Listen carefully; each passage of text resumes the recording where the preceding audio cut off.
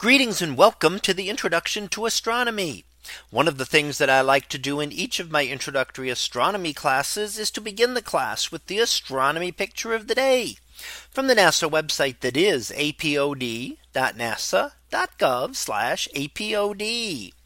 And today's picture for February 12th of 2023. Well, it is titled Mammatus clouds over Nebraska. So what do we see here? Well, we see some unusual clouds that are kind of puffy on the bottom instead of at the top. And it's an unusual structure of cloud.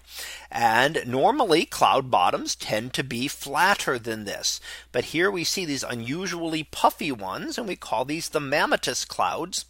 And what happens is that as the air rises, that is warm air, it will cool down and condenses into water drops.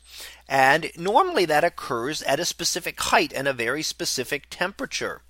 And here what we see in these ones, as they continue, the clouds begin to form.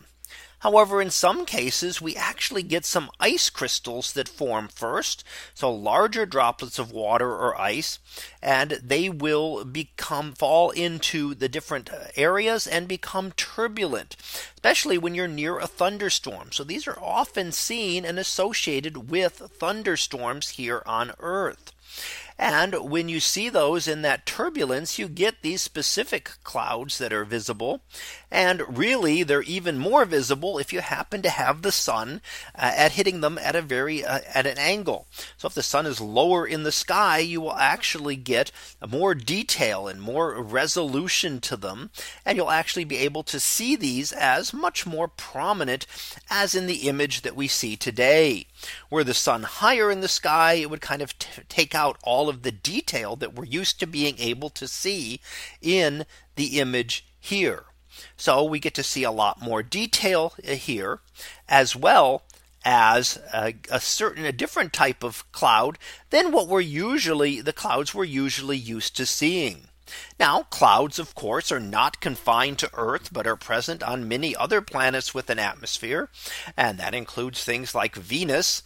And of course, all of the large outer planets have very distinct cloud systems and cloud banding structures that we see in their atmospheres. So while this is one type of cloud specifically associated with Earth that we study, there are also many other clouds and other atmospheres that we can study in the solar system to help give us a better understanding of how atmospheres work and how different types of clouds can develop. So looking at how clouds develop on another planet can really help us to better understand clouds here on Earth as well. So that was our picture of the day for February 12th of 2023. It was titled Mammatus clouds over Nebraska. We'll be back again tomorrow for the next picture. So until then, have a great day, everyone, and I will see you in class.